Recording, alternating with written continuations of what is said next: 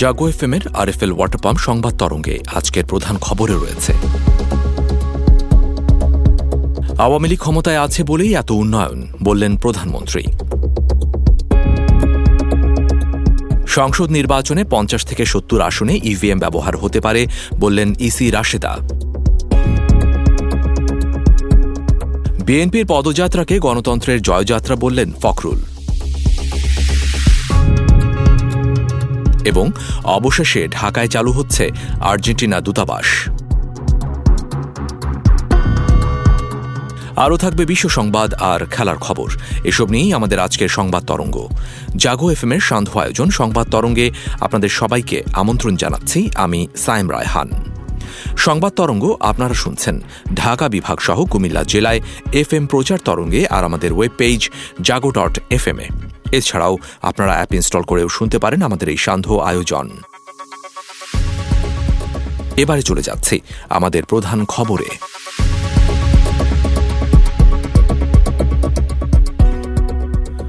গত ১৪ বছরে বাংলাদেশে যে উন্নয়ন হয়েছে তা বিবেচনায় নিতে দেশবাসীর প্রতি আহ্বান জানিয়েছেন প্রধানমন্ত্রী শেখ হাসিনা। তিনি বলেন, আমি আশা করি গত ১৪ বছরে বাংলাদেশে যে ব্যাপক পরিবর্তন হয়েছে জনগণ সেদিকে একটু বিশেষভাবে মনোযোগ দেবেন। আওয়ামী লীগ ক্ষমতায় আছে বলেই এটা সম্ভব হয়েছে। আজ সকালে ১১টি উন্নয়ন প্রকল্পের উদ্বোধনকালে এসব কথা বলেন তিনি। প্রধানমন্ত্রী তাঁর সরকারি বাসভবন গণভবন থেকে ভিডিও কনফারেন্সের মাধ্যমে রাজধানীর রমনা পার্কের অনুষ্ঠানে যোগ দেন। এ সময় তিনি আরও বলেন, অনির্বাচিত লোক দিয়ে কখনো দেশের উন্নতি হয় না, এটা প্রমাণিত সত্য। বাংলাদেশ ২১ সালের মধ্যে উন্নয়নশীল দেশের মর্যাদা পেয়েছে। এটা সম্ভব হয়েছে একমাত্র ২০০৯ সালে সরকার গঠন করার পর থেকে ধারাবাহিকভাবে গণতন্ত্র প্রতিষ্ঠিত ছিল বলেই, জনগণের নির্বাচিত প্রতিনিধিরা সরকারে ছিল বলেই যে এই উন্নয়নগুলি সম্ভব হয়েছে। যদি এই ধারাবাহিক গণতান্ত্রিক ধারা না থাকতো তাহলে এদেশ কিন্তু এত উন্নত হতে পারত না। নির্বাচন কমিশনার ইসি বেগম রাশেদা সুলতানা বলেছেন, আগামী দ্বাদশ জাতীয় সংসদ নির্বাচনে ৫০ থেকে ৭০ আসনে ইলেকট্রনিক ভোটিং মেশিন ইভিএমে ভোট গ্রহণ করতে পারে কমিশন। এক্ষেত্রে হাতে থাকা ইভিএম মেশিনের কতটি ব্যবহার উপযোগী তার উপর নির্ভর করবে সিদ্ধান্ত। আজ রাজধানীর নির্বাচন ভবনে নিজ দপ্তরে সাংবাদিকদের এমন তথ্য জানান তিনি। এ প্রসঙ্গে তিনি আরও জানান, আমরা মোটামুটি এখনো আসি যে সিসি ক্যামেরা হলে ভালো হয়, এটা আমাদের জন্য ভালো হয়, আপনাদের জন্য ভালো হয়, সবার জন্য ভোটারদের জন্য ভালো হয়, সর্বোপরি সব মিলাই ভালো হয়। তা আমরা তো চাইবো ভালোটার দিকে যেতে, আমরা তো নিশ্চয়ই খারাপের দিকে যেতে চাইবো না। কিন্তু সেই ভালোটাও করতে গেলে এটা যেহেতু একটা অর্থনৈতিক ইয়ের সাথে জড়িত, তাই না, অর্থনীতি একটা এখানে বড় জিনিস, তো এটা তো কমিশন চাইলে নিজে নিজে তা করতে পারবে না। রাজধানীতে ঢাকা মহানগর দক্ষিণ বিএনপি আয়োজিত পদযাত্রাকে গণতন্ত্রের জয়যাত্রা বলে দাবি করেছেন দলটির মহাসচিব মির্জা ফখরুল ইসলাম আলমগীর। গণতন্ত্র পুনরুদ্ধার এবং ১০ দফা দাবি আদায়ে আজ দুপুরে যাত্রাবাড়ি আইডিয়াল স্কুলের সামনে থেকে দ্বিতীয় দিনের পদযাত্রা কর্মসূচির উদ্বোধনকালে তিনি এসব কথা বলেন। পরে দুপুর ২টা ৫০ মিনিটের দিকে জুরাইন রেলগেটের দিকে পদযাত্রা শুরু হয়। অবশেষে ঢাকায় চালু হচ্ছে আর্জেন্টিনার দূতাবাস। আগামী ২৭ ফেব্রুয়ারি দেশটির পররাষ্ট্রমন্ত্রী সান্তিয়াগো ক্যাফিয়েরো ঢাকায় এসে দূতাবাস উদ্বোধন করবেন। পররাষ্ট্র মন্ত্রণালয় সূত্রে এ তথ্য জানা গেছে ঢাকায় দূতাবাস খোলার লক্ষ্যে আর্জেন্টিনার নয়াদিল্লি দূতাবাসের উপরাষ্ট্রদূত ফ্র্যাঙ্কো সেনিলিয়ানির নেতৃত্বে একটি প্রতিনিধি দল আজ ঢাকায় এসেছে। ঢাকা সফরকালে প্রতিনিধি দল এ বিষয়ে আলোচনা করবে। এবার আন্তর্জাতিক প্রসঙ্গ।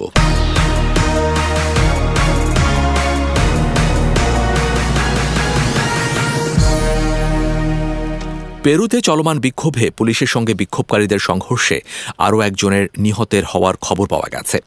আন্তর্জাতিক বার্তা সংস্থা রয়টার্স জানায়, রবিবার একজন বিক্ষোভকারী নিহতের পর এখন বেড়ে দাঁড়িয়েছে ৫৮ জনে। এদিকে সংকট সমাধানে দেশটির প্রেসিডেন্ট দিনা বলুয়ার্তের নির্বাচন এগিয়ে আনার প্রস্তাব প্রত্যাখ্যান করেছে কংগ্রেস।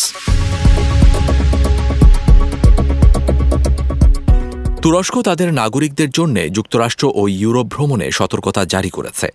আন্তর্জাতিক সংবাদ সংস্থা রয়টার্স জানায়, তুরস্কের পররাষ্ট্র মন্ত্রণালয় ইসলাম বিদ্বেষ ও বর্ণবাদী হামলার আশঙ্কার প্রেক্ষিতে যুক্তরাষ্ট্র এবং ইউরোপের বড় দেশগুলোতে তুরস্কের নাগরিকদের গুরুত্বপূর্ণ পর্যটন কেন্দ্র ও গণজমায়েত এড়িয়ে চলার পরামর্শ দিয়েছে। এক বিবৃতিতে তুরস্কের পররাষ্ট্র মন্ত্রণালয় জানায়, নাগরিকদের ওইসব দেশে শান্তভাবে কাজ করার পরামর্শ দেওয়া হয়েছে। এছাড়া যেসব এলাকায় বিক্ষোভ তীব্র হতে পারে সেই সব এলাকা থেকে দূরে থাকার পরামর্শ দেওয়া হয়েছে। পররাষ্ট্র মন্ত্রণালয় আরও জানিয়েছে, সাম্প্রতিক সময়ে ইসলাম বিরোধী এবং বর্ণবাদী কার্যকলাপ বেড়ে যাওয়ায় ইউরোপে ভ্রমণ ঝুঁকিপূর্ণ হয়ে উঠেছে। মেক্সিকোর এক নাইট ক্লাবে বন্দুকধারীর গুলিতে ৮ জন নিহত হয়েছেন। এ সময় আরও ৫ জন আহত হয়েছেন। এদের স্থানীয় এক হাসপাতালে ভর্তি করা হয়েছে। এর মধ্যে 2 জনের অবস্থা গুরুতর। মেক্সিকোর উত্তরে জাকাতেকাস রাজ্যের জেরেজ শহরে এ ঘটনা ঘটে। রাশিয়াকে রুখতে ইউক্রেনকে অত্যাধুনিক লিওপার্ড ট্যাঙ্ক সরবরাহের ঘোষণা দেয়া হলেও কোনো অবস্থাতেই যুদ্ধবিমান দেয়া হবে না বলে আবারও সাফ জানিয়ে দিয়েছেন German chancellor Olaf Scholz. BBC জানায়, স্থানীয় সময়ে রবিবার ইউক্রেনের এ দাবিকে জেলেনস্কি সরকারের বাড়াবাড়ি বলেও মন্তব্য করেন জার্মান চ্যান্সেলর। এবারে সামাজিক যোগাযোগ মাধ্যমে সর্বাধিক আলোচিত বিষয় নিয়ে থাকছে আমাদের এবারের আয়োজন। ঢাকার ব্যস্ততম শিল্প এলাকা তেজগাঁওয়ের 7 রাস্তার মোড় থেকে রেল ক্রসিং পর্যন্ত সড়কের প্রায় সবটাই দখলে।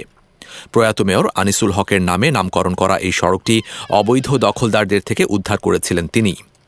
তার মৃত্যুর পর ফের আগের অবস্থায় ফিরলেও নীরব ভূমিকা ঢাকা উত্তর সিটি কর্পোরেশনের। বিস্তারিত প্রতিবেদনে। ঢাকার ব্যস্ততম শিল্প এলাকা তেজগাঁওয়ের 7 রাস্তার মোড় থেকে রেল ক্রসিং পর্যন্ত সড়কের প্রায় সবটাই দখলে। যতদূর চোখ যায় সারি সারি লেগুনা, ট্রাক, কাভার্ড ভ্যান দাঁড়িয়ে। এই সড়কে ছোট গাড়ি কিংবা রিকশা চলতেও অনেক সময় পড়তে হয় বাধার মুখে। যানজট নিত্যসঙ্গী। প্রয়াত মেয়র আনিসুল হকের নামে নামকরণ করা এই সড়কটি অবৈধ দখলদারদের কাছ থেকে উদ্ধার করেছিলেন তিনি। তার মৃত্যুর পর ফের আগের অবস্থায় ফিরলেও নীরব ভূমিকা ঢাকা উত্তর সিটি কর্পোরেশনের। সরেজমিনে তেজগাঁওয়ের সদা ব্যস্ত সড়কটিকে গিয়ে দেখা যায় সেখানে নিজেদের মতো করে স্থায়ী স্ট্যান্ড বানিয়ে নিয়েছেন ট্রাক চালকেরা। এদিকে সড়কের রেলগেট এলাকার শুরুতেই বসেছে লেগুনা স্ট্যান্ড। ফলে সংকুচিত হয়ে পড়া সড়কে ফের যানজট সৃষ্টি হচ্ছে। ফিরেছে আগের চেহারা। এতে চরম ভোগান্তির শিকার হচ্ছেন নগরবাসী। 2015 সালে মেয়র নির্বাচিত হওয়ার পর প্রয়াত মেয়র আনিসুল হক এই স্ট্যান্ড উচ্ছেদ করে সড়কটি চওড়া এবং ফুটপাত সংস্কার করেছিলেন। ফলে 7 রাস্তা থেকে কারওয়ান বাজার বা ফার্মগেট যাওয়ার এই পথ হয়েছিল যানজট মুক্ত। 2017 সালে আনিসুল হক মারা যাবার পর সড়কটির নামকরণ করা হয় মেয়র আনিসুল হক সড়ক। এর কিছুদিন পর থেকে ফের সড়কটি দখল শুরু হয়। তখন ডিএনসিসি একাধিকবার উচ্ছেদ অভিযান চালালেও এই সড়কটি নিয়ে ডিএনসিসির কোনো তৎপরতা দেখা যাচ্ছে না। তেজগাঁওয়ে বাংলাদেশ রেলওয়ের অনেক জায়গা রয়েছে। সেখানে একটি মাল্টিপারপাস ট্রাক পার্কিং এর জন্য জায়গা চেয়ে রেলওয়েতে আবেদন করা হয়েছে। তবে রেলওয়ে এখনো জায়গা বরাদ্দ দেয়নি। তাই পরিকল্পনা অনুযায়ী মাল্টিপারপাস ট্রাক পার্কিং এর নির্মাণ কাজও শুরু করতে পারছে না অনেকেই। বিষয়টি নিয়ে শিগগির রেলমন্ত্রীর সঙ্গে কথা বলা হবে। তবে এই সড়ক থেকে ট্রাক স্ট্যান্ড উচ্ছেদের বিষয়ে কোনো মন্তব্য করেননি DNCC mayor. Sadia Sujana, desk report, Jago FM, Dhaka.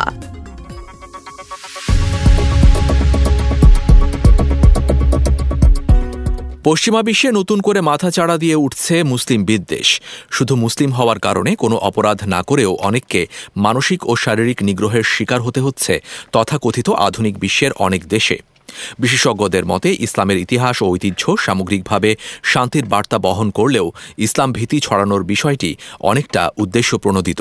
বিস্তারিত ডেস্ক রিপোর্টে। পশ্চিমা বিশ্বে নতুন করে মাথাচাড়া দিয়ে উঠেছে মুসলিম বিদ্বেষ। শুধু মুসলিম হওয়ার কারণে কোনো অপরাধ না করেও অনেককে মানসিক বা শারীরিক নিগ্রহের শিকার হতে হচ্ছে তথাকথিত আধুনিক বিশ্বের অনেক দেশে। বিশেষজ্ঞদের মতে ইসলামের ইতিহাস ও ঐতিহ্য সামগ্রিকভাবে শান্তির বার্তা বহন করলেও ইসলাম ভীতি ছড়ানোর বিষয়টি অনেকটা উদ্দেশ্য প্রণোদিত, যার জন্য বহুলাংশে দায়ী পশ্চিমা বিশ্ব। যুক্তরাষ্ট্রে মুসলিম হওয়া মানেই যেন পশ্চাৎপদ, রক্ষণশীল, চরমপন্থী কিংবা নারী স্বাধীনতা বিরোধী। প্রেসিডেন্ট নির্বাচনের আগে ডোনাল্ড ট্রাম্প প্রচারণার অস্ত্র করেছিলেন ইসলামকে, ছড়িয়েছিলেন মুসলিম বিরোধী নানা অপপ্রচার।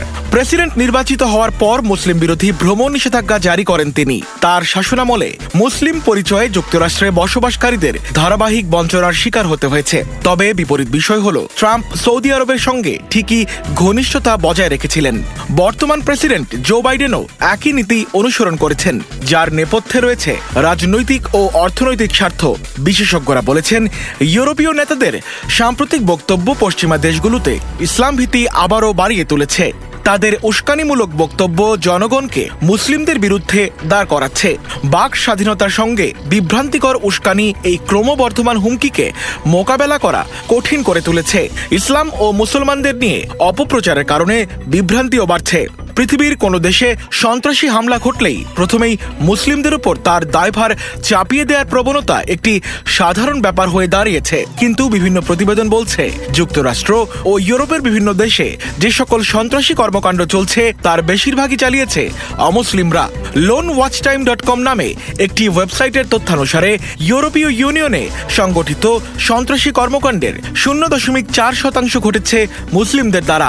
বাকি 99.6% সংগঠিত হয়েছে অমুসলিম বা অন্য ধর্মের অনুসারীদের দ্বারা। HM Zubair Apurbo, desk report, Jago FM, Dhaka.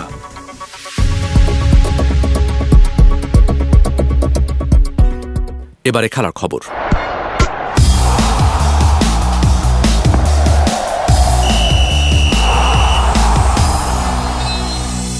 এক ম্যাচ হাতে রেখে ইংল্যান্ডের বিপক্ষে ওয়ানডে সিরিজ জিতে নিল দক্ষিণ আফ্রিকা। 3 ম্যাচ ওডিআই সিরিজের প্রথম ম্যাচে 27 রানের জয় পেয়েছিল প্রোটিয়ারা। এবার দ্বিতীয় ম্যাচে 5 উইকেটের জয়ে সিরিজটা নিজেদের করে নিল টেম্বা বাভুমার দল।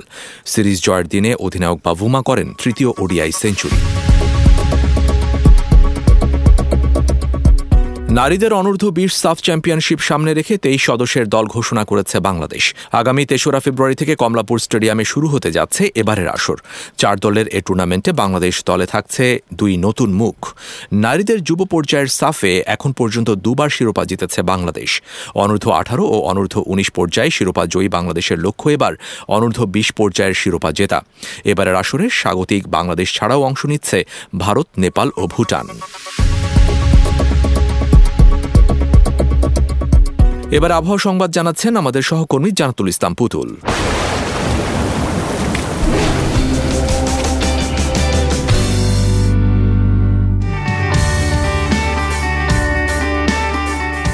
ধন্যবাদ আপনাকে।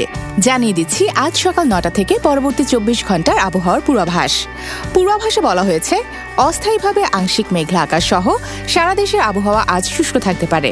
সেই সাথে শেষ রাত থেকে সকাল পর্যন্ত দেশের নদী অববাহিকার কোথাও কোথাও মাঝারি থেকে ঘন কুয়াশা এবং দেশের অন্যত্র কোথাও কোথাও হালকা থেকে মাঝারি ধরনের কুয়াশা পড়তে পারে।